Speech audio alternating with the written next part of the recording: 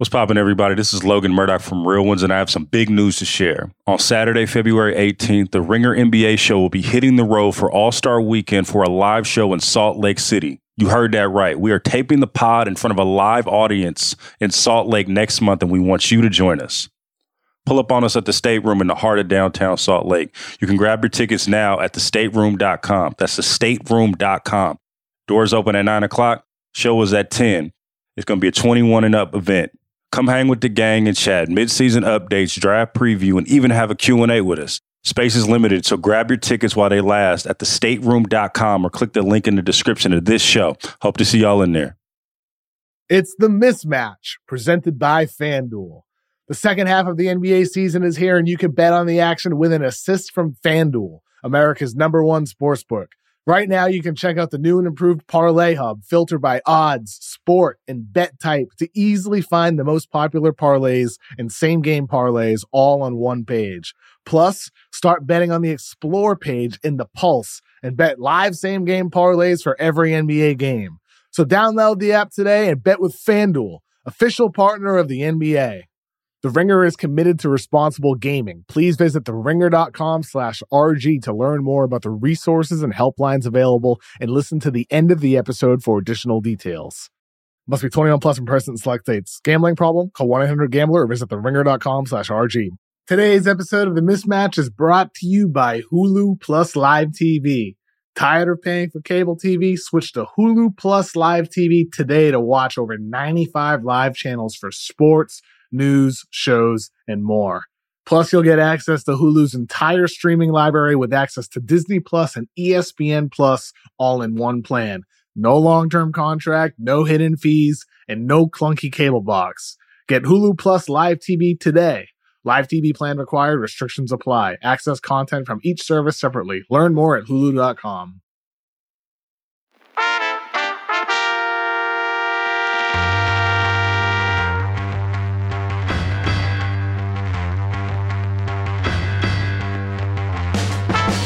Welcome to The Mismatch. I'm Chris Vernon, and joining me on this Thursday as we prepare for the All-Star break is Kevin O'Connor from TheRinger.com, a.k.a. Kevin O'Bomber, Kevin O'Concert, Kevin O'Climber, Kevin O'Cannabis, Kevin O'Killian, Kevin O'Camera, Kevin O'Candyland, Kevin O'Characters, Kevin O'Comment, Kevin! Oh, no! What's that on your shirt there? What's that say? Back nine? Back nine bullies! It's Tiger Woods. He's back. Oh, okay. Love it.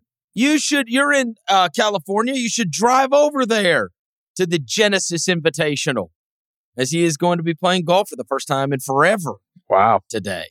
Yeah, Tiger Woods is back. Hopefully he can make it through. Hopefully he can walk. One of my favorite athletes of all time, for sure. I want to believe that it's not over. This is not a golf pod. This is a basketball pod. In the NBA All-Star Game and all of the events surrounding All-Star Weekend are going on just in a few days. I'm going to be headed over there to beautiful Salt Lake City. I've been to Utah twice before in my life. I loved it both times. I thought it was beautiful. I like mountains. Never really around mountains, as you know. Not a lot of mountains in Memphis, Tennessee. So I like to see the mountains, the snow-capped mountains. They wouldn't have traded Mike Conley. I probably would have just crashed at his house, but now I have to get a hotel. Too bad, huh?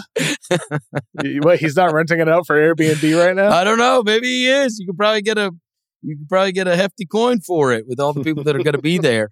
The last time I was there, I actually went to Park City, which is gorgeous.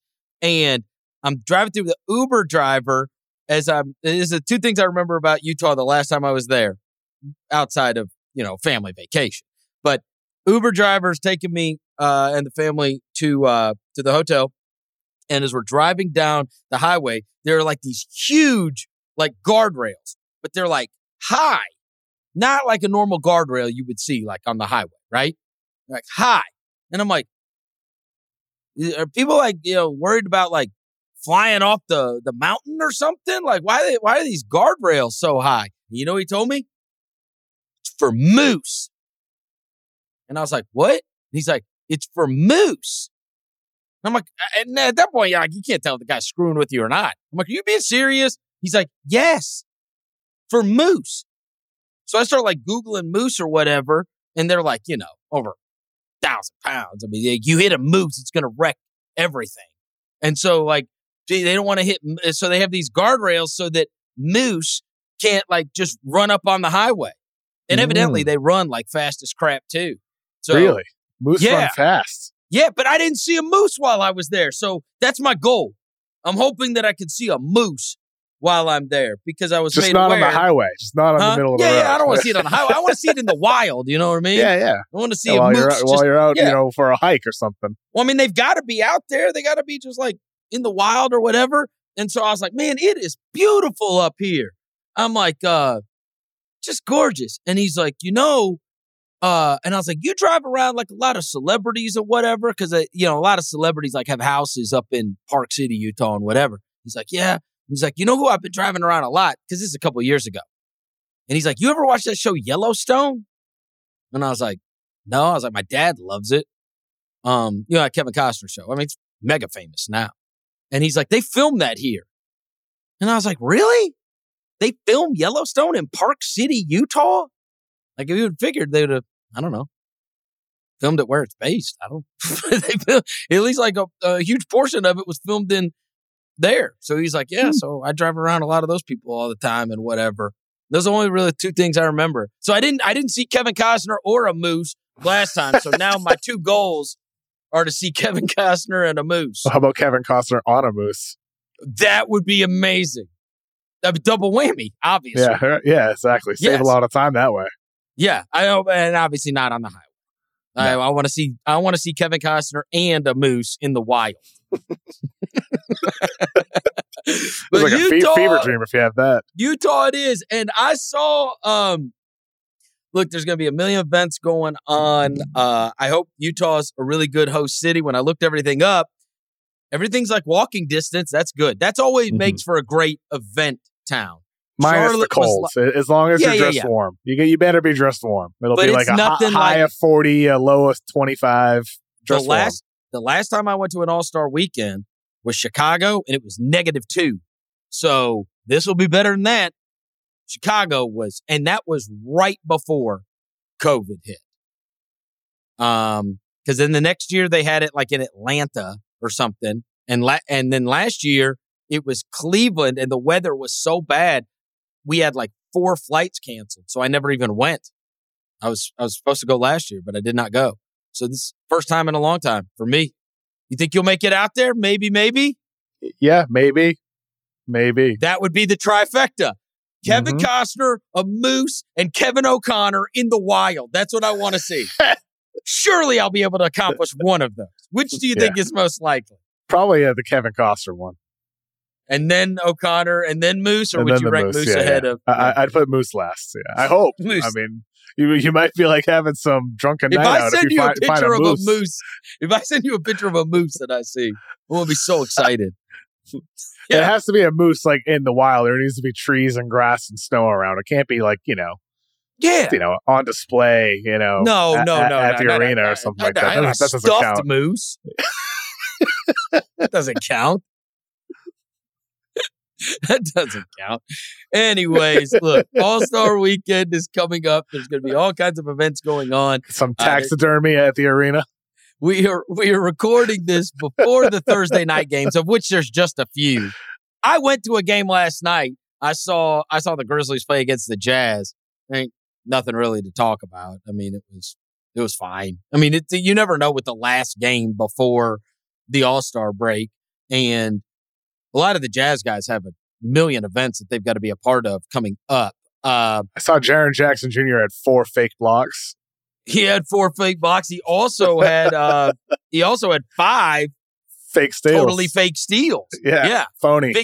Big night. And then I mean, honestly, like it was they're blowing them out, and then they just stopped playing completely. And I'll give the Jazz and Will Hardy credit because they just keep on playing. They make you beat them because they don't quit.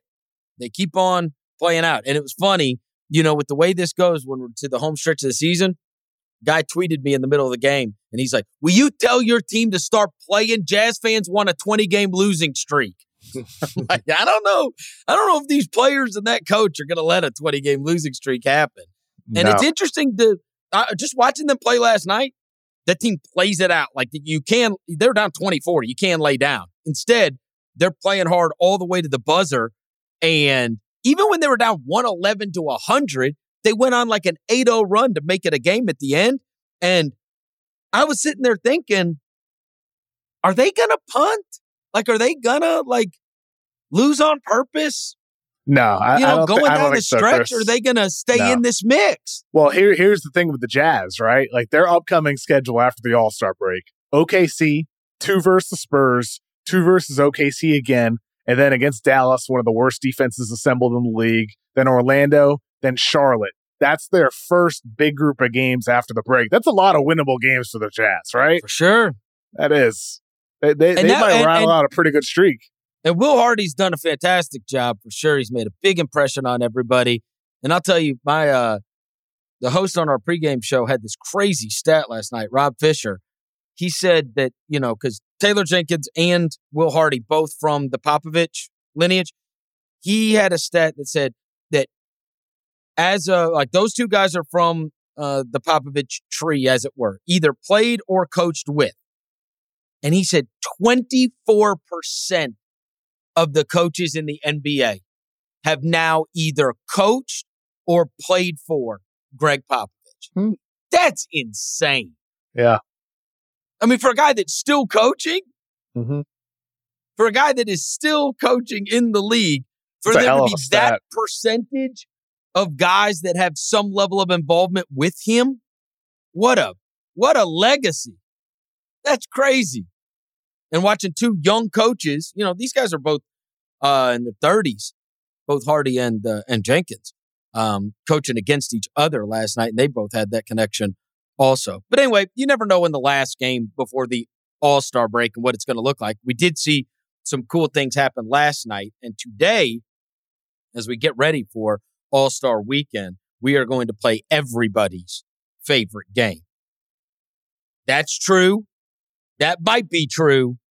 That's ridiculous. Let's go. Yeah, people have been waiting for this for a long time. Go. Berno sent me the text this morning. I was so excited. I was like, let's go. Fired up, baby. Perfect timing. Perfect timing right before All-Star break. Okay.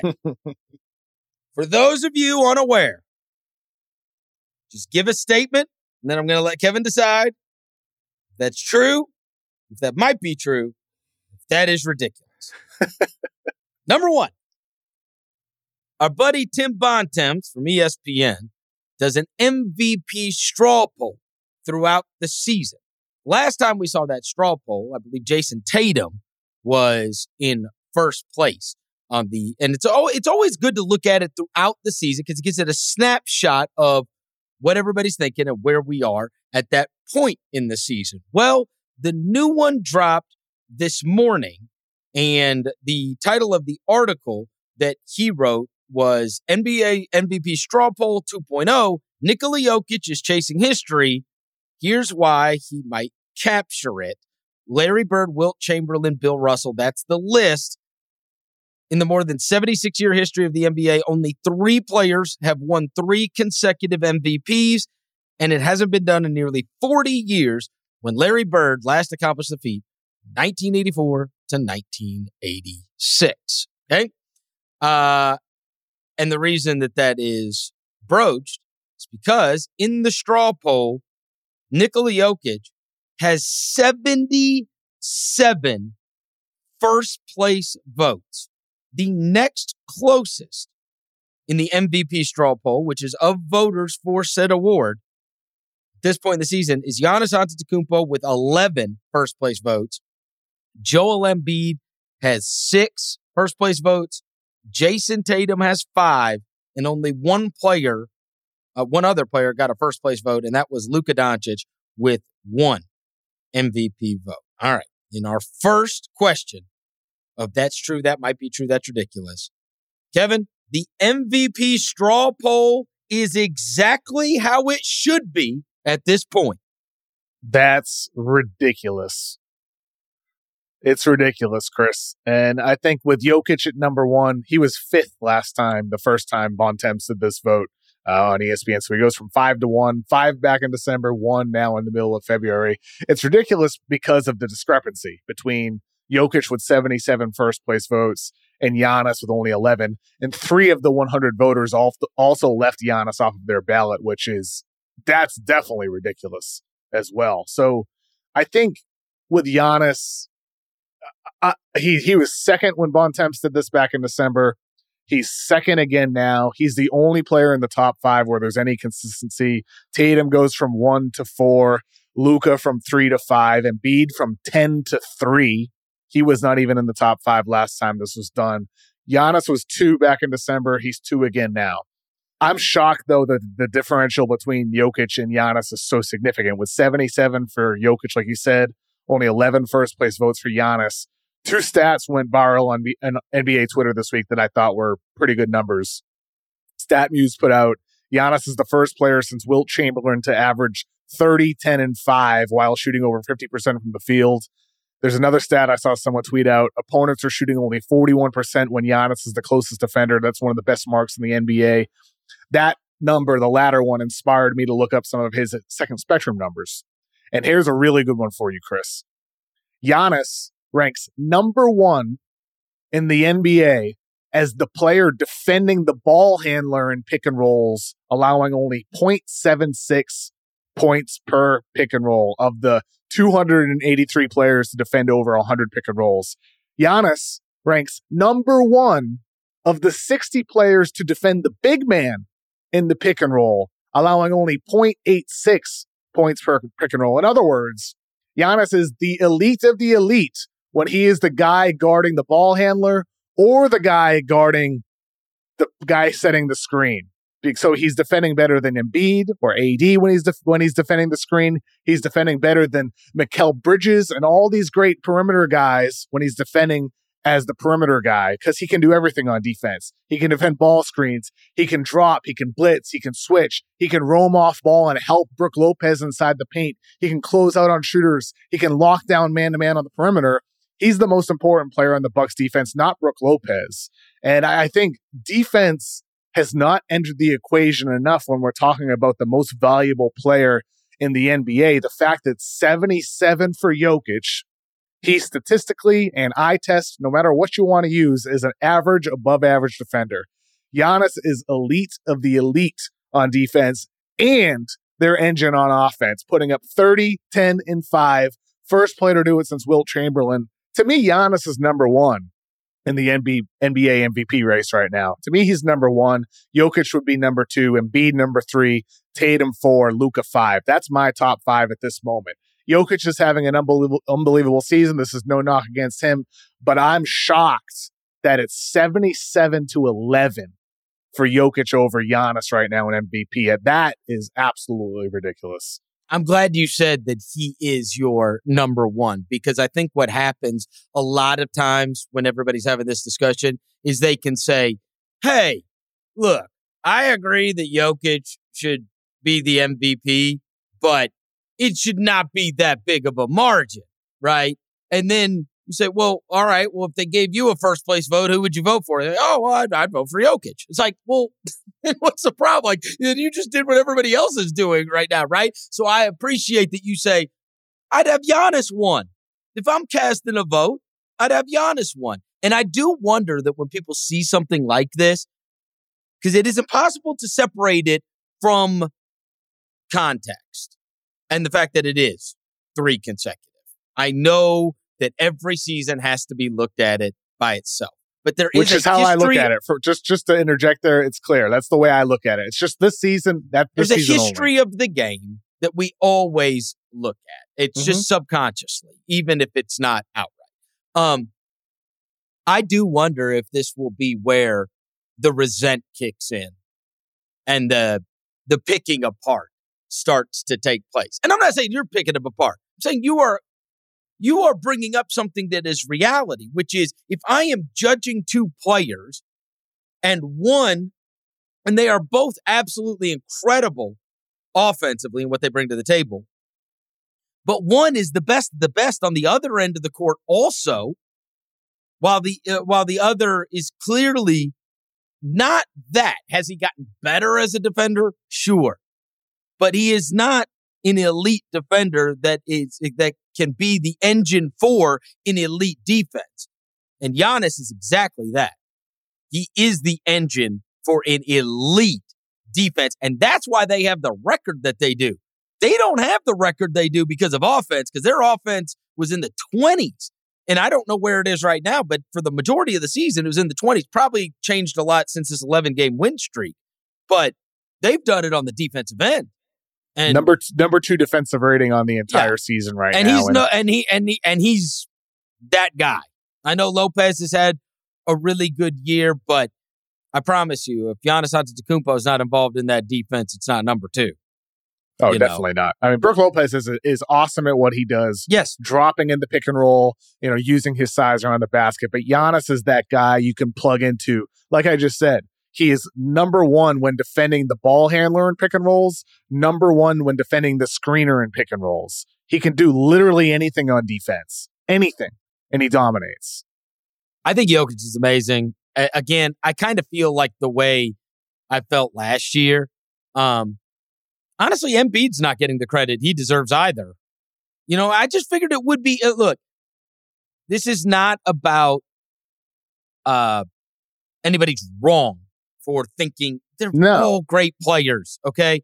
I am surprised it is not more dispersed between not only Jokic and Giannis, but all three for that matter. Does that suggest there's some groupthink potentially? No question. I mean, could there be? No question. I don't know the pool of people Tim's asking. Like I know the NBA pool, has a lot of people from outlets overseas, right? Yeah. People who aren't on Twitter, right? Like that type of thing. I'm sure Tim's sample is terrific. But I do wonder if it's more internet leaning of a sample than the actual NBA sample that they use for the actual vote itself come April. I don't know. I'm just throwing out a thought there. But unless you believe, you believe that just everybody independently came up with the same idea. That's hard to believe. 77, Chris. Yeah, and I know. And 3 people left Giannis off their ballot. In fairness, the history of the award, and I know there have been outliers, the Westbrook one, even the Jokic one. Over the history of the league, you're usually on one of the best 2 teams, and you're one of the best players, and you're the best player on one of the best 2 teams. Which is why with the Jokic at number 1 in the West right now, right? He's getting that nod, that 3rd best record in the NBA, behind Milwaukee, by the way. And Tatum was the guy that was leading the last time the straw poll went on, right? So if you're looking at those best 3 players right now, the best 3 players on the teams with the best records are Jokic, Tatum, and Embiid. I don't know why the Tatum thing slipped so much. It's not like he hasn't still been awesome this year. Yeah. Jason Tatum's been fantastic. He's slipped slightly from the peak, but he's still been absolutely incredible. He's the best player on the best team. Oh, for sure. And I wonder if part of it is like with Tatum, like my reasoning for having him lower is simply due to the fact that Boston is so deep and so awesome, right? Mm-hmm. Like it's not like his numbers have slipped significantly, as you said. I think if you look at his numbers ever since the last time that poll was taken, it's probably not too far off, raw numbers wise or statistically, compared to what he was doing the first 2 months of the season. I'll try to pull that open real quick while I'm talking here. But and in fairness, they were burying people. Yeah, well, that's part of it, I think. At that point, like they were so far and away. I just did pull it up here. So his first 29 games of the year. This was up until that first straw poll was published on December 16th. Tatum was averaging 30.2 points, 8.2 rebounds, 4.1 assists, shooting 36% from 3, 47% from the field. Since then, very, very similar. Very similar. 31.1 points per game, 9 rebounds per game, 5.1 assists per game. It's been like a slight dip in field goal percentage to 45.8, slight up. It's almost identical at 3-point percentage, 35.7. It's like his numbers are pretty much identical And yet, because Boston has, had like a 3-game losing streak or like 2-3-game losing streaks during this stretch, maybe that impacted the vote. But I don't think it's that. I think more than anything else, it's probably just the fact that the Celtics are so big, so deep, and so strong that Tatum's getting knocked for not carrying a roster like Jokic, Embiid, or Giannis, more so than Tatum. I think you make a very good point that people think less of Jokic's supporting cast. Right or wrong, they do. And so you are penalized because you are on a better team. Which is the fascinating thing, Chris, right? Like, I was looking at this morning in prep for the pod because I was curious about, like, the one knock people have on Giannis is his turnovers, right? He in his lower assists than Jokic. Jokic has like nearly double the assists per game. He doesn't turn the ball over as much as Giannis, despite having the ball in his hands far more often. So I was curious with Giannis's assist numbers because the Bucks don't shoot the ball well from three. They have a below average 3-point shooting team this season. That's not just because of Giannis's numbers; it's everybody else. On the year, when Giannis passes the ball to his teammates, they're shooting 32% on 3-pointers. When Jokic passes the ball to his teammates, they're shooting 39% on 3-pointers. When Jokic has a potential assist opportunity, which is what Second Spectrum calls like, a pass leading to a shot, it could be an assist, those are converted into an actual assist 60.5% of the time. When Giannis has a potential assist, it's converted only 47.6% of the time, less than half, which is one of the worst marks in the entire league. So Milwaukee's teammates are not hitting threes this year, right? They're not converting Giannis's passes as often as they are with Jokic. And that's like, again, Jokic is a transcendent passer, the greatest passer of all time. There's a lot that goes into that number, including the accuracy of the pass, creating an opportunity for the player. However, the fact that the Bucks are shooting only 32% on Giannis's passes leading to 3-pointers, that is also, it correlates with the overall team percentage, which is subpar. So I think when you're talking supporting cast, the Nuggets have done a hell of a job building that team around Jokic with big, lengthy defenders, a bunch of guys who are high IQ players who know how to cut and move. Aaron Gordon, Brown, KCP, like they got a really good supporting cast, man. Jamal Murray's looking like he's back. And Michael Porter Jr. looks like he's back. That supporting cast is really, really, really good. But people are trained to believe that they would suck without him. Yes, exactly. Which they're not good without him. Just like the Bucks aren't good without Giannis and the Sixers aren't good without Embiid. Because that's what happens when you pull out the best player on your team, right? And that's what hurts Tatum is because they can win games. Boston is better equipped to win basketball games, not at the highest level, but in the regular season. It does hurt, and that's why I have Tatum fourth on my ballot as well, which it seems like voters do as well. I just think the big mistake is 77-11. Jokic over Giannis. That should be a lot tighter. And of course, like you said, Chris, Embiid probably deserves a bit more love as well. But I think Giannis has been underrated all year long, and it's baffling to me considering what he's done on both ends. Well, and remember, I thought a couple weeks ago when we did that show about Embiid thrashing Jokic on national TV that felt like a lot of people watch it, that actually could have an impact. Right? Guess not. And Guess not. It just didn't. Not. Yeah. Just didn't. The midway point of the NBA season is here, and now's the perfect time to download FanDuel, America's #1 sportsbook, because new customers get a no-sweat first bet up to $1,000. That's bonus bets back if your first bet doesn't win. Just download the FanDuel Sportsbook app. It's safe, secure, and super easy to use, and then you can bet on everything from the money line to point scores to 3-pointers drained. So you could do that on the FanDuel app, and if you want to, you can combine bets for a bigger payout using the same game parlay. You can do that with points, rebounds, assists, player props, or FanDuel exclusive bets like the 2x3, which is 2 3-pointers scored in the first 3 minutes. So give a no-sweat first bet a try for up to $1,000 in bonus bets when you go to FanDuel.com/mismatch. That's FanDuel.com/mismatch. Head there to learn more. Make every moment more with FanDuel, an official sports betting partner of the NBA. 21 plus and present in select states. First online real money wager only. $10 deposit required. The refund is issued as a non-withdrawable bonus bet that expires in 14 days and restrictions do apply. See full terms at FanDuel.com/sportsbook. Gambling problem? Call 1-800-GAMBLER or visit FanDuel.com/RG in Colorado, Iowa, Michigan, New Jersey, Ohio, Pennsylvania, Illinois, Tennessee, and Virginia. In Arizona, call 1-800-NEXT-STEP. In Connecticut, visit ccpg.org/chat. In Indiana, call 1-800-9-WITH-IT. In Kansas, call 1-800-522-4700. In Louisiana, call 1-877-770-STOP. In Maryland, visit mdgamblinghelp.org. In New York, call 1-877-8-HOPE-NEW YORK. In Wyoming, call 1-800-522-4700. In West Virginia, visit 1800gambler.net. Next statement. Oh, what a story last night was with Mikal Bridges getting the career high. Chris, the lucky Nets. What'd I tell you, man? I told you last week about Bridges.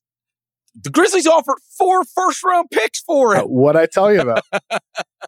This guy is, we're about to find out what the ceiling is, because he's certainly going to get the opportunity. And man, they were bopping the ball around everywhere. All these role players, but all playing together.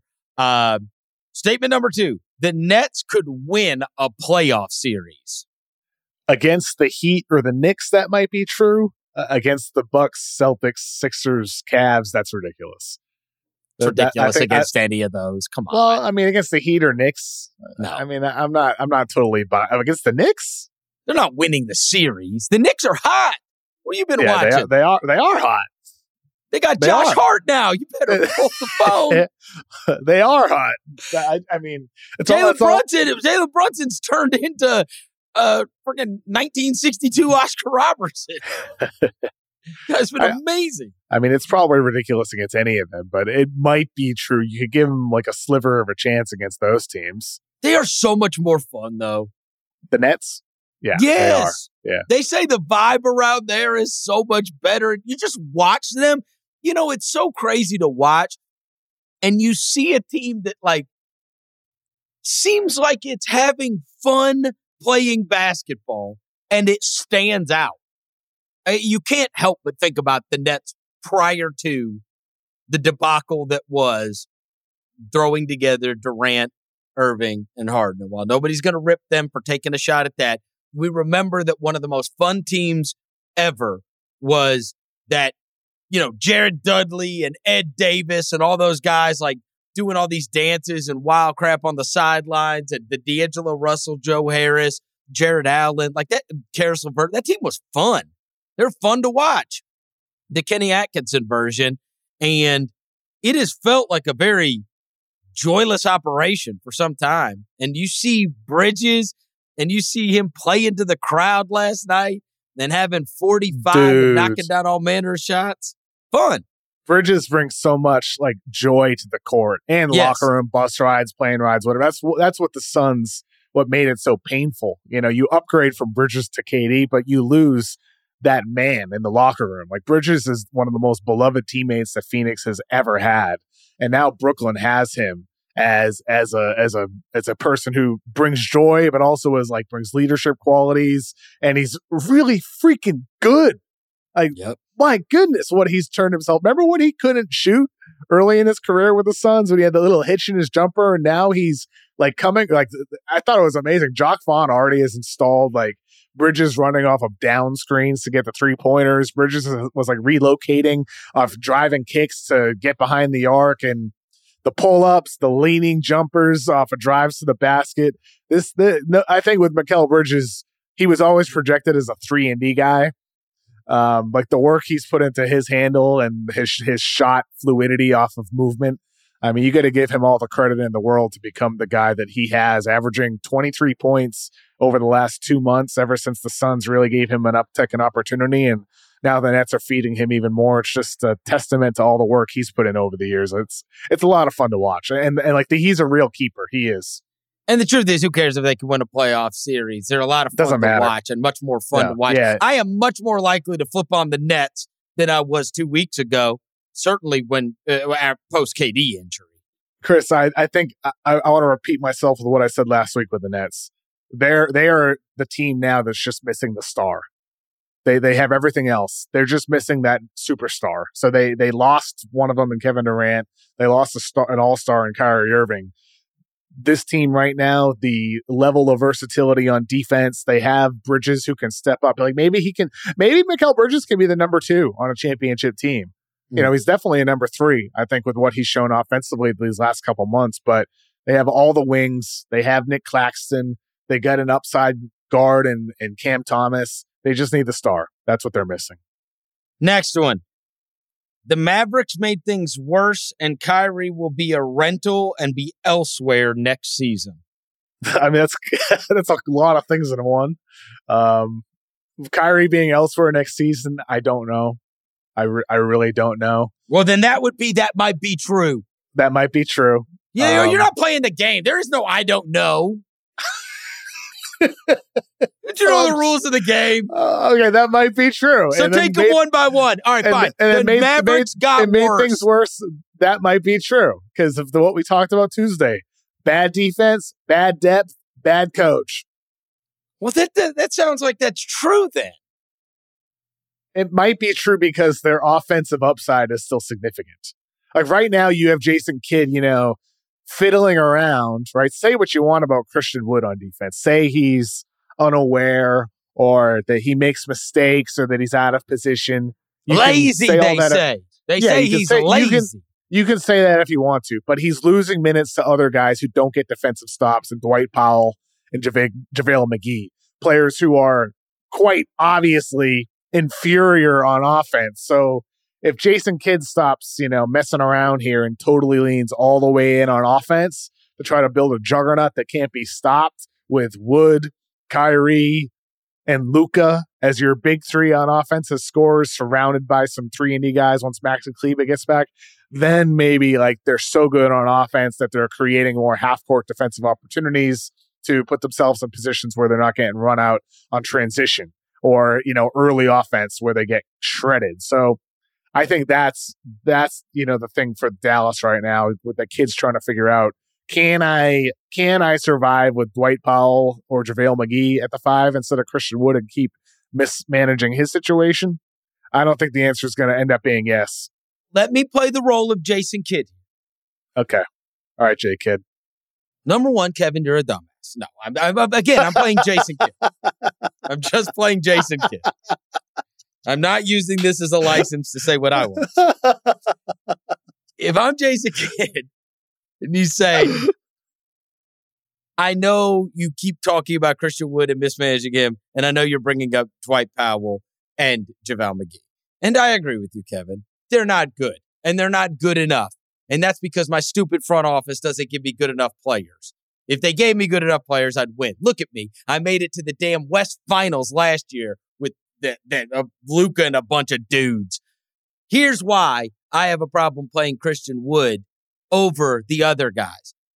It's a very simple reason. It is because the other guys try. And yes, they're no good, but at least they try. And I can sleep at night when I know the guy out there, even if he comes up failing, at least he tried. And also, screw Christian Wood and go to hell, Kevin. There's my Jason Kidd impression. What was Christian Wood trying in their January win on the road against the Lakers when he blocked LeBron James late in the game, when he had multiple blocks at the rim on Russ? That was probably Anthony Davis in overtime. Fault. Let's be honest. If he blocked LeBron, it's Anthony Davis' fault. I'm not sure now if I'm talking to Jason Kidd or Chris Vernon. Wait. I've switched back.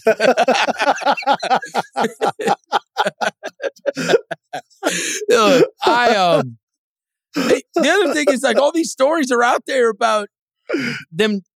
Like I saw a headline today. The Mavericks tried to trade Christian Wood and Tim Hardaway Jr. at deadline unsuccessfully. I'm like, that's always great. It's always great when you've got 2 guys that you're counting on being 7-8-man rotation guys for you for the rest of the year going into the playoffs, seeing their names in the headline that you didn't want them. Tough. Yeah. It's tough. It's not what you want out there. It's not great for team morale. I think that team's going to fall apart. Maybe not this year, but it's at some point going to fall apart. And then the Luka thing will come in the spotlight. It just will, because that's the drama that is always involved. Whenever a star, if we're looking up and they're not much closer to building something credible around him, credible enough to give him a chance to win a title. Yeah, because he's going to be going into prime. 25, 26, 27, 28, those years of his career, which are theoretically going to be the best. Next statement. Kawhi Leonard is being slept on and is back to being one of the best players in the league. I don't think he's being slept on. So I'd say that's ridiculous. I think Kawhi's getting the love he deserves. Maybe it's just in my own, small little bubble here. But with the Ringer, we have our top 100 rankings coming out next week, and unfathomably, Dylan Brooks is still going to be in the top 100. No idea what we're doing here. But does Kawhi his agent Leonard, do the list? I maybe. I have no idea. It blows my mind, to be honest with you, Chris. But he's in the top 100? Yeah, it makes no sense at all. But Kawhi Leonard in the upcoming update moves up to number 9. Oh, wow. On the vote, according to Michael Pina, Rob Mahoney, J. Kyle Mann, and myself. So that's the average rank that he received. I forget where I had him exactly. It wasn't that high. So that makes me wonder about, where the others had him. But what was wild? I think I had him like 15 for what it's worth, Chris. When I was looking at it last night, it'd see that's highlight of him having the big night against Golden State and the clip of Draymond Green laughing with him after he hit that shot over Draymond. And if you just pull up like Clipper stats, he has not played. He's played in 30-something games, but his stats are like identical to Paul George's, except it's a higher field goal percentage. And Paul George is about to be in the All-Star game, right? And I know he's played less games, like 10 less games, something like that. But I mean, I don't think that people realize that he's like those numbers are right there. I think it's like a point difference. It's the same rebounds, steals, blocks, and the field goal percentage. He's shooting over 50% from the field. Like, is it possible he could be the best player on an awesome playoff team? That's what I guess we're getting to here. Is he that? Maybe. Yeah. That might be true. I mean, he's played, 50 games in like 2? I mean, what if he's like, playing enough and then he's going to be ready to go for the home stretch throughout the playoffs? There are nights when you watch him and it's like, damn, man, that's Kawhi Leonard. Yeah. He doesn't have the explosion, but geez, man. I mean, he's getting a lot of that back, though. Yeah.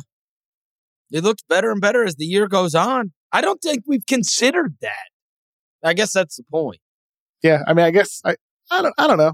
I mean, like I said, maybe it's, my own little circle that has, but I mean, he's averaging 28 points, 6 rebounds, 4 assists his last 15 to 20 games, barely taking any time off, playing heavy minutes, 36 minutes per game. He looks more and more and more like Kawhi Leonard that we saw pre-injury, the guy that we saw dominating that series against the Jazz before he went down. So I think with Kawhi, he's looking way more like himself, and that definitely changes the way in which we talk about the Clippers' upside. The question is still the rest of that roster, which is why they made changes at the deadline, and now they're they're flirting with Russell Westbrook. Well, that leads me to the next statement. Russell Westbrook was named in Woj's report as talking, him and his representation, Jeff Schwartz, talking to the Wizards, Bulls, Clippers, and the Heat. Those were 4 teams that were named. The best fit for Russell Westbrook is the Wizards. Yes, that's definitely true because they're just stuck in the middle, and that's all Russ is going to help you be. What does it matter anyway? 100%. With the Clippers, the concerns would suddenly be the same that they were with the Lakers. What does the presence of Westbrook do to the spacing for Kawhi Leonard and Paul George? What happens to those attacking lanes when they try to play with space? How does that affect your ability to play Westbrook on the floor at the same time as Zubats, your center? But, I just think there's so many questions with the Clippers fit and what that would do to their championship odds. Whereas with these other teams that you mentioned, the Bulls, they're kind of, in the middle of nowhere right now. They could end up with like the 9th pick and lose it to the Orlando Magic. I don't think Russ necessarily helps you get into the postseason. What does a DeRozan Westbrook backcourt look like? That fit would be weird. What do they look like defensively with DeRozan and then Westbrook and Levine? That's just an odd fit. And Vooch. I mean, that's strange. And then the Miami Heat, I mean, I get the appeal, but, Lowry, at least theoretically, can be a floor spacer for you. What does he do to their spacing? They're already not a good shooting team at all. That only makes you worse. The Wizards are just, hey, come back to play with Brad Beal. When the Heat have been, totally healthy, they've been really good, okay? And obviously the Clippers, when totally healthy, can be really, really good. So you're really just down to the Bulls and the Wizards. It would be so much more fun to, if they, get to a play-in and somehow we're able to beat somebody and get to the playoffs. Having Westbrook, with the Wizards and back with Beal and with Porzingis this time around and that group, that's a lot more fun because they're not doing anything anyway. I don't think the Bulls are doing anything and DeRozan's hurt. The other two, I think he could screw up the Clippers or the Heat. I agree. Especially the Clippers. Yeah. He ain't screwing anything up with what is there to screw up at the Wizards? Who cares? So we agree that that's true. The best fit is the Wizards. Where do you want him to go for the best drama or best story? The best, movie you want to watch? Where do you want him to go? I think, look, he's not going to the number one team, which would be the Denver Nuggets. I was trying to think of how he could face the Lakers. Well, of those four, let's say there's nobody else, which there's not. Maybe China, but anywhere else of the NBA teams we're talking about here, the Wizards, Bulls, Clippers, Heat. I'm not so sure about the China thing. I took my son to a game the other night, or a workout the other night, and I was in this gym, and I saw this guy. I have no idea where you're going with this. You're going to love this. Guy I'm talking a mammoth, Kevin. Yeah. A mammoth. I walk in, not a guy you would normally see in a gym. All right? Like Zach Edey type of guy. Huge, bigger. Yeah, bigger. This guy's easily over 7 foot tall. He's probably 280. Big beard. And he's running through a workout. And I'm talking pick and pop drills, old thing. Bang, bang, bang. I mean, I'm watching this guy shoot. I'm with my son. I'm like, who the hell is this? He's with a guy who I've known forever, Lester Hudson, who's a Memphis guy. Lester was an MVP over in China. Oh, He was Lester Hudson is the only player in college. He is the only player in the history of college basketball, still to this day, to have a quadruple double. And he did it with 10 steals. So Lester's up there and he's working out with this guy, this 7 foot guy. And I'm like, so after they get done, whatever, they get done with their workout. Now, I've known Lester for 20 years. I walk up and I'm talking to him. And so I, the big guy sitting there. And I was, and Lester's like, yeah. I was like, he's like, you got to beat my boy Dakari, blah, blah, blah. We start talking. I'm like, oh, cool. They had played in China together, whatever else. And so I was like, Dakari, I was like, where'd you go to college? He's like, Kentucky. And I'm like, Dakari Johnson? Oh, really? Dakari Johnson? It was Dakari Johnson. I swear to you. Wow. This is 2 nights ago. Dakari Johnson, all right, has his daughter is actually in town, but he's been playing over in China, whatever. But the point of this was, when I walked in the gym, the guy doesn't miss, Kevin. So you say the guy could go to China? I'm not sure Russ could. I'm not sure, because I'm saying Dakari Johnson was thwack, thwack, thwack. He was on the Booker Towns team at Kentucky back in the day. He was a huge high school recruit. But, I mean, you should see the size of this guy now. And it's crazy to think about. I remember he was when shooting he was playing threes, Chris? Oh, yeah. In the workout? Interesting. Oh, yes. Corner threes. Huh. Now, he played over in China. But, yeah. Enormous. I mean, it's crazy. I mean, he's, I think he's 27, 28 years old now. 27. I just looked it up. 27. Yeah. I mean, he played those couple years in Oklahoma City. I remember right after he got drafted in that second round. Wonder where I had him ranked in 2015. I'm looking this up. I had him ranked 54th. I had never met him before. Sweetest guy, truly sweet guy, and he's made a career out of basketball over in China. Good for him. I don't think he want Russ. Maybe he would. They told me Taco Fall ain't doing nothing. They said he said every highlight you see where he looks like Wembayama over there, that's the only highlight from the game. Trust me.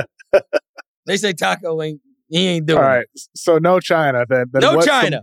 Then what's the most entertaining outcome in the NBA for Russell Westbrook? Wizards, Bulls, Clippers, or Heat? I was so sad not to see him. You know, he's with the Jazz, and I was going to see the Jazz in person last night. I was so sad that he wasn't playing.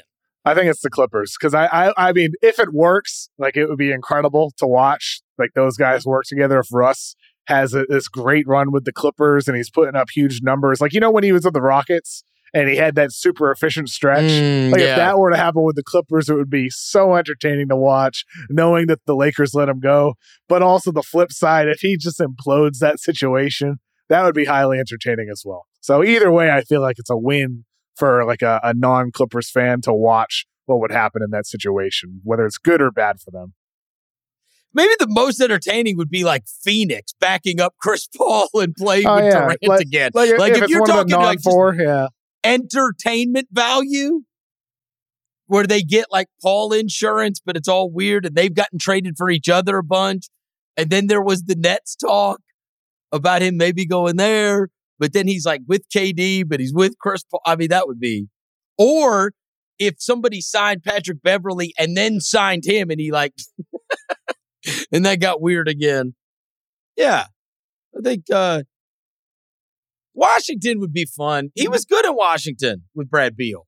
Yeah. Brad Beal led the league in scoring, didn't he? Or was second in the league in scoring. Beal really liked him too. Like they got along. And they need that fire. And who cares anyway? They stink. Today's episode of The Mismatch is brought to you by Hulu Plus Live TV. Tired of paying for cable TV? Switch to Hulu Plus Live TV today to watch over 95 live channels for sports, news, shows, and more. Plus, you'll get access to Hulu's entire streaming library with access to Disney Plus and ESPN Plus all in one plan. No long-term contract, no hidden fees, and no clunky cable box. Get Hulu Plus Live TV today. Live TV plan required. Restrictions apply. Access content from each service separately. Learn more at hulu.com. Today's episode of The Mismatch is brought to you by USAA Insurance. When you're a homeowner in the military community, peace of mind is priority. And USAA Homeowners Insurance has the award-winning service to give you just that. They'll help you protect your home and what's inside of it at the high standard their members have grown to expect. If you have to file a claim, the process is transparent and easy. And you can do it all right in the USAA app. And they offer many discounts to help their members save. That could put your wallet at ease too. Visit USAA.com/homeowners to learn more. Eligibility restrictions apply. USAA means United Services Automobile Association and its affiliates. San Antonio, Texas. Next statement. The Celtics did right by extending Joe Mazzulla. That's true, for sure. I thought the statement, in the press release by the Celtics by Brad Stevens said it all. He said he has a unique ability to galvanize a room around a mission. We were thankful for the work he has done to help us get to this point and excited that he has agreed to lead us, blah, blah, blah, blah, blah. So, but that first sentence, he has a unique ability to galvanize a room around a mission. Malcolm Brogdon the other day said how this is the best locker room by far that he's ever been a part of. Everything we heard about Mazzulla at the time of their decision to make him the interim head coach was that the players loved him, that they rally around him, that they trust him, that they get along with him. That's all that's happened over the course of this regular season. And I know, you can nitpick and all that from a first-year head coach with decisions or lineups or timeouts and adjustments and all that. That's where the real test is going to come in the postseason, right? Like we mentioned Will Hardy early in the podcast. We mentioned him all the time. We talked about it earlier in the week. With that Udoka staff, after Boston lost Will Hardy, the talk around the league was, they lost their big adjustment, maker, Will Hardy. That's where we're really going to find out about Mazzulla is in the playoffs. So then that has series. Might be true, right? No, but this is a team prepared to win a championship, and if the coach isn't good enough. But Chris, your statement was did the right thing by extending Mazzulla. What would be the alternative? Play it out. Let him coach through the playoffs and then prove yourself. But he's done an awesome job. But nobody cares about what he's done right now. They only care about the playoffs.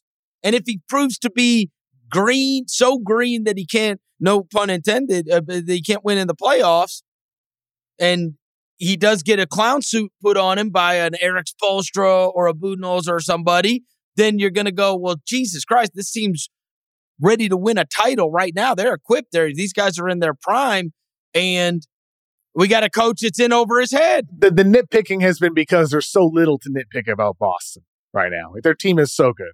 But that's when you prove yourself, right? That's when you're going to know if he's a good enough coach to win a title with.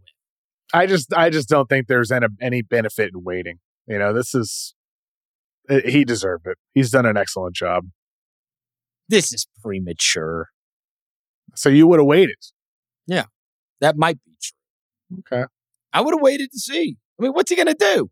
What if that would have had a negative effect on team chemistry? Like, why have we not hired Joe? If the locker room was saying that after the postseason, could have. It hasn't. Do you think it's been a story that does it seem to have been distracting them so far? There's 20-something games left. Not at all. I mean, yeah. In fact, I think maybe the opposite is true. That it's like, hey, win this, so I get to keep this job. Maybe they rally around Joe if they all love him so much. Next one, Oklahoma City, the Thunder is the team with the most promise. That's true. I agree. That is true. They don't even have Chet. SGA looks like a top 10, top 15 Williams guy. Both of them. You see him poke on that dude? No, I'm talking about the Santa Clara one. Oh, I know. I like both him. of them are good. Yeah. They get Chet. Santa Clara one's awesome. Yeah, and then they get Chet in the mix next year. And the thing with the Santa Clara Jalen Williams, like that one, his shot has not fallen the way that I think it will. Like he's shooting 32% from three on the year in a lower volume. Jalen Williams, he's going to be a high 30s guy, like 37, 38, 39%. And they got the best shooting coach in the world, right? They got the best shooting coach in the world. Yep. And Chip England, who's done a lot of good work with Josh Giddey. He's not shooting, over 40% from three like he was at one point for a long stretch right now, but his numbers are still super, super impressive compared to, expectations. So I think with Giddey, positive progress, it's not always a constant upward trajectory. Sometimes there's dips and then there's more progress that follows. So hopefully that happens for Giddey after a little dip recently as a shooter. Yeah, but I'll tell you this, Kev. If I love SGA, I love the Williams kid from Santa Clara. I love Giddey. And if Chet is even 75% of what we think he's going to be, you got 4 starters. Like you only got one piece to add for a starting lineup to even the thing out. And then not to mention like the other guys, like the other Jalen Williams who could become a solid rotation player for your team, right? Like guys like Isaiah Joe, who are playing really well off the bench, shooting the hell out of the ball on a high volume. You get pieces. Lou Dort, a great defender.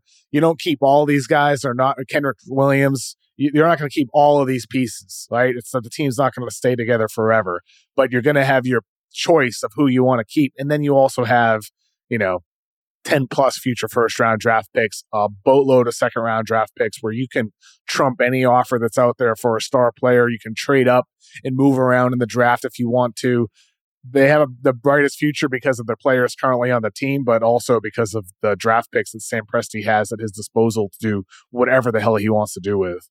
Seeing that beatdown they had last night against Houston, let me just say, look, all you Houston folks and the ones that wrote articles defaming me when a month into the season, I called the Rockets disgusting and said it's just AAU basketball and it's gross what they're doing to these kids and it's going to screw up some of them and that this is a joke. I'm going to be the bigger man and accept your apology preemptively. You don't have to send me the apology. You don't. Because I see the disgust that you now are dealing with. And as someone who has experienced it, covered a team like that, I knew what was ahead of you. I tried to warn you. You didn't like what I had to say at the time, but just understand it's because I love you. And also because I love you, I know that you're probably interested in apologizing to me, perhaps even groveling to me, but I'm not going to make you do that. I'm not. I'm going to let bygones be bygones and say, look, I knew how you would feel about it, and it's okay. Water under the bridge. Apology accepted. Houston fans. Just wanted to get that out there. Did they end up losing by 50, or was it less than 50 last night? Might have been less than 50. Let me find the final score. It was at one point when I looked up at the scoreboard while I was at the game, they were down 45. Yeah, it was 133-96. They lost for their 7th loss in a row. Yeah. Well, the lessons they are learning. I just want to say this. I've continued to plant my flag in the ground in support of Jalen Green. I will continue to. I still think Jalen Green is just stuck in a bad situation right now. There's no question that's true. I still believe in Jalen Green. I still think he has star upside. I still really like Şengün. Jabari Smith, I'm a little bit more iffy on. Well, look, what you hope with Jalen is that he's Devin Booker. Yes, and that you can see your way through. I still believe in him. I do. I really still see it with Jalen Green.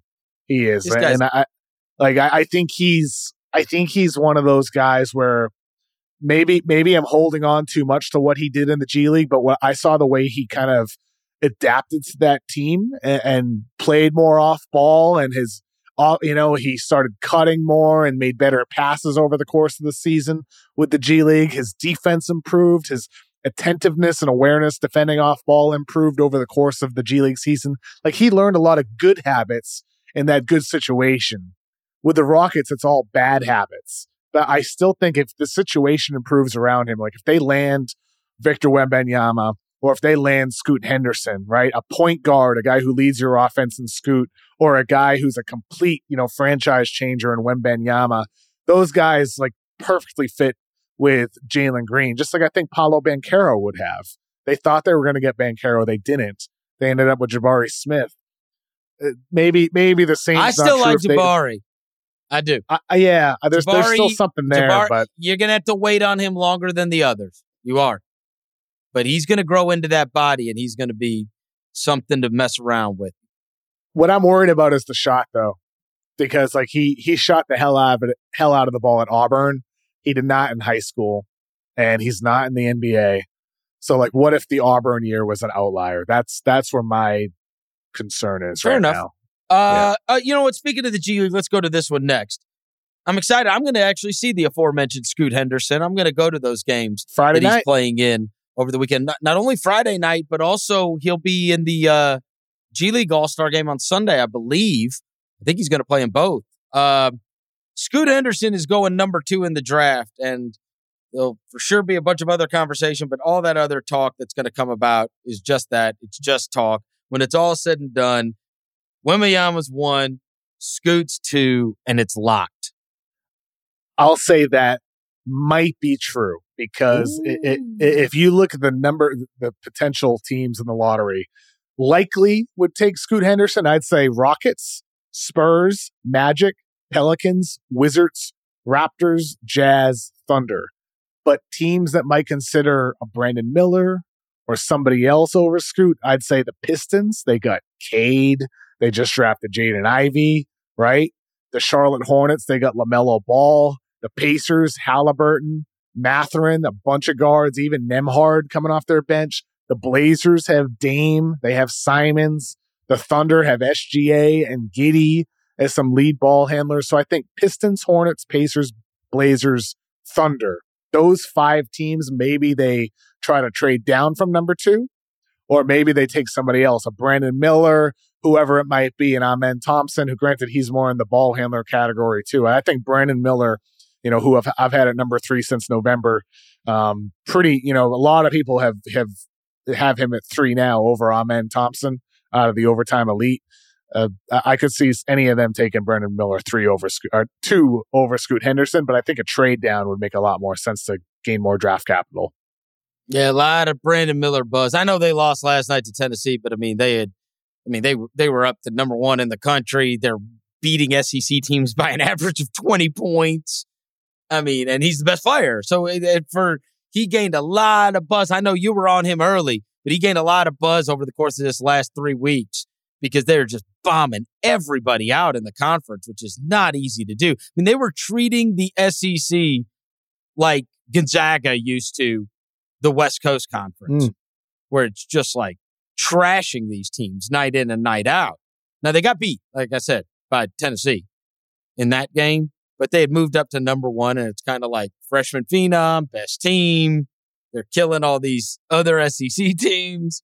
Brandon Miller, man, it's like everywhere you turned, his name really started cooking these last couple of weeks. And he's improved, right? Like I think earlier in the season, Ringer NBA draft show with me and Kyle Mann, earlier in the year, we're talking about how, he's not getting to the basket. He's not drawing fouls. He's not finishing around the rim. He's improved so much in that, specific category over the course of the year to look like a more complete scorer instead of a guy who's solely reliant on outside jumpers. I mean, he's answered questions about his game every step of the way, including even early season.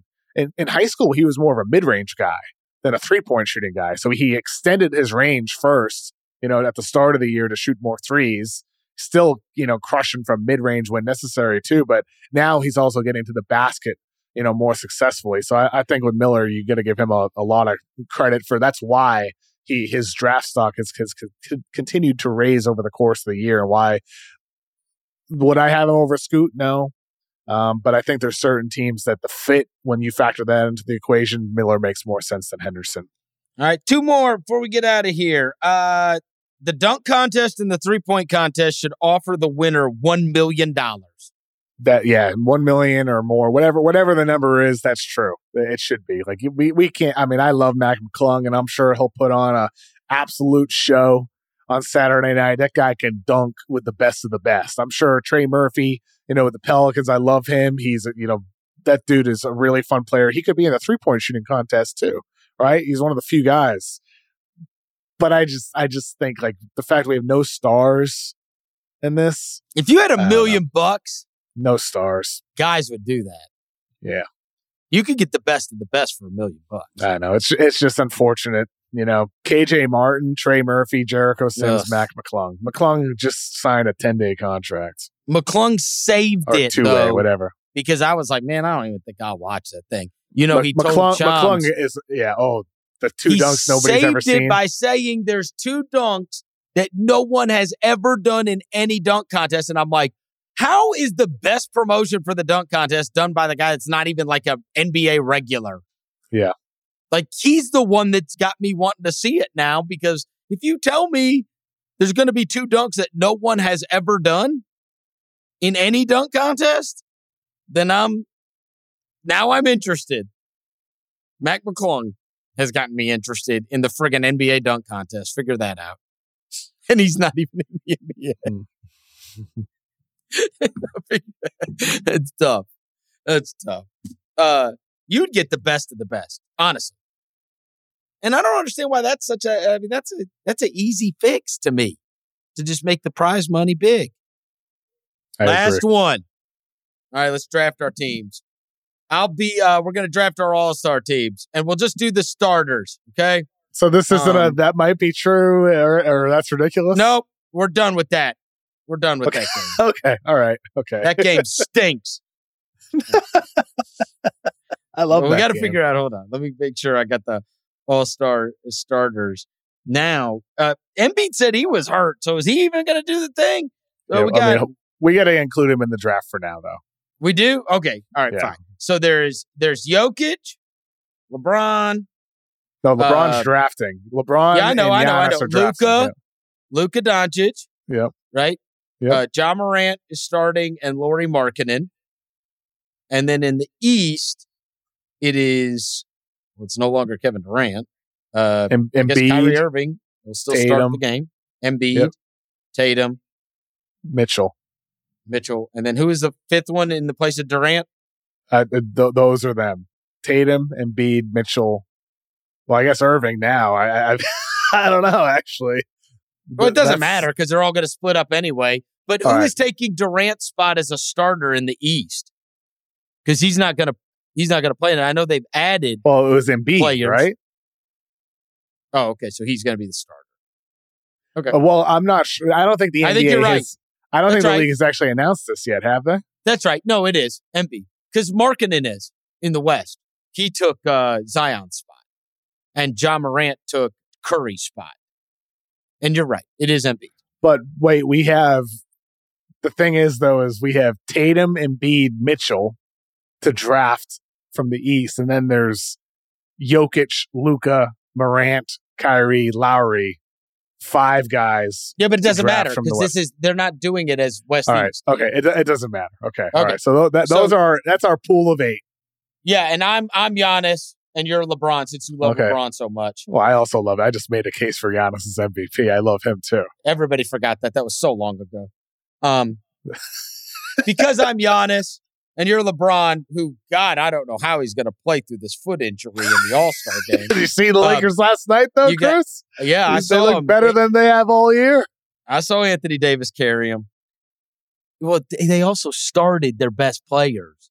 They threw Beasley and Vanderbilt in there. Like, those guys are better than Dennis Schroeder and Bobo Malone or whoever the hell all right, trying to run who gets the first? Who gets the you first? You do, pick? because you got the gimpy foot. Okay, I get the gimpy foot. Okay, I'm gonna go with Joel Embiid. Joel Embiid is the first pick. Yep. And is this a game to like save the world? Is this like a game for $10 billion? Yes, to save the world. Okay. So I will take Luka Doncic. Okay, I'm gonna take Nikola Jokic. Your team is so slow. Jason Tatum. I'll go with Donovan Mitchell. Ja Morant. Of course, you went with Ja Morant. Well, who else am I going to take? I'll take Kyrie.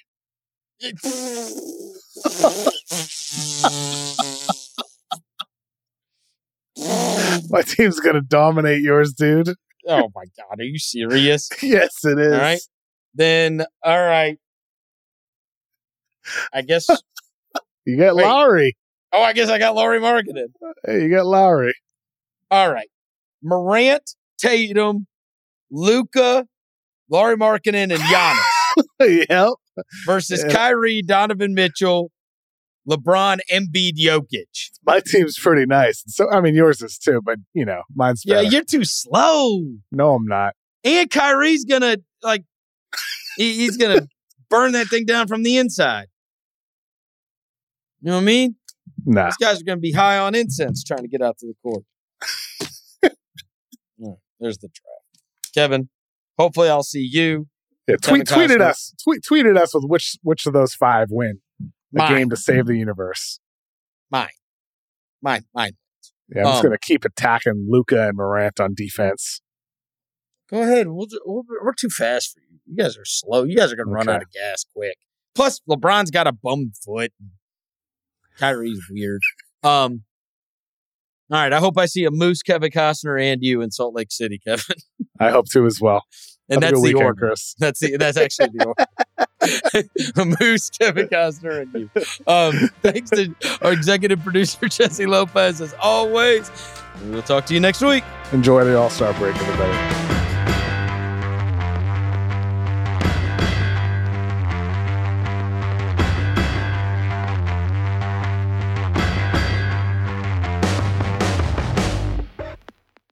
This episode is brought to you by Lincoln and the all-new 2024 Nautilus Hybrid, featuring customizable 48-inch panoramic display, available Revel audio system, and available perfect position front seats with active motion massage. Oh my God. The world isn't wide enough. Visit Lincoln.com to learn more. Some models, trims, and features may not be available or may be subject to change. Check with your local retailer for current information. Lincoln and Nautilus are trademarks of Ford or its affiliates. This episode is brought to you by Hotels.com. If you're busy like me and you're trying to catch your kids' games, it's important to have somewhere where you can go to find a good hotel. We're all over the place. Sometimes, we're in Florida, we'll be in New York. We want to take the wife on a quick vacation and get away. Whether you're looking for a relaxing getaway or heading out of town to see the playoffs, Hotels.com app has a perfect hotel for every trip. Compare up to 5 hotels side by side so you can see prices, amenities, and star ratings without having to switch back and forth between options. So start planning your next getaway and find your perfect somewhere in the Hotels.com app today.